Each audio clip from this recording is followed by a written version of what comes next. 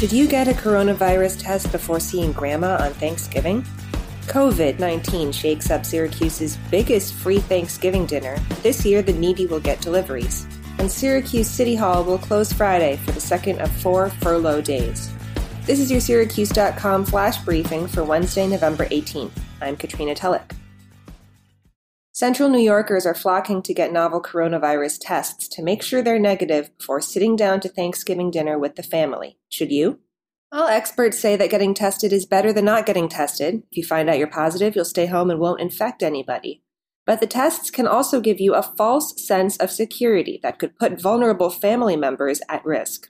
A negative test result does not guarantee that you are virus-free or that you will be on Thanksgiving Day. That's because the tests, especially the 15-minute rapid tests, aren't perfect, and because you could still catch the virus between getting the test and carving the turkey. If you really want to keep Grandma, Grandpa, and everyone else safe on Thanksgiving, experts have one piece of advice. Stay home. Dr. Helen Jacoby, an infectious disease specialist at St. Joe's Health, says that's what I'm doing. She normally travels to see relatives or invites friends over, but she says we've decided not to see anybody but the people in our house. The soaring number of cases in central New York and the country have been blamed on an increasing number of small get-togethers, especially at Halloween. Onondaga County confirmed 1,353 COVID-19 cases in the past week, nearly 18 times the rate in midsummer. Experts fear even bigger outbreaks after Thanksgiving, where families traditionally travel long distances to gather around the table. Many people who nevertheless plan to travel hope a negative test result will clear them to visit family worry-free.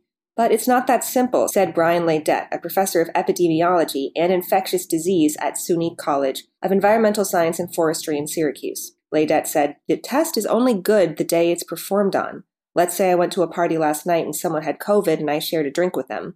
The next day I probably wouldn't test positive, but 3 days later I might be infectious.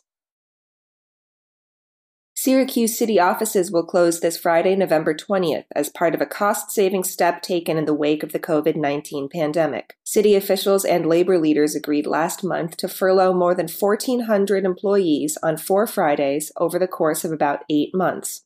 The furloughs are expected to save the city about $2 million. The first of those Friday shutdowns came last month. This Friday will be the second. Emergency services and essential services like fire and police will not be affected. Trash and recycling collection will remain on schedule. The city will still accept payments online for things like parking tickets and property taxes. Those payments can also be made at the city's city payment drop box on the Market Street side of City Hall.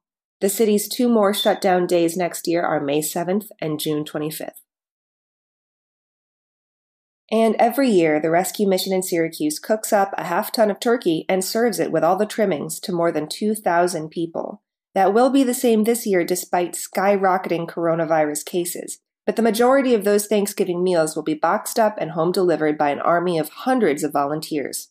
Tori Shires, the chief development officer for the rescue mission, said they expect to deliver more than 2,000 Thanksgiving meals next week. Usually the deliveries are for homebound people and seniors who are served by other programs, such as Meals on Wheels.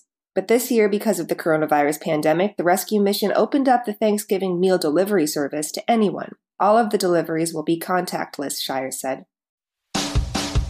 That's your Syracuse.com flash briefing for Wednesday, November 18th, 2020. I'm Katrina Telek. Stay healthy out there, Syracuse.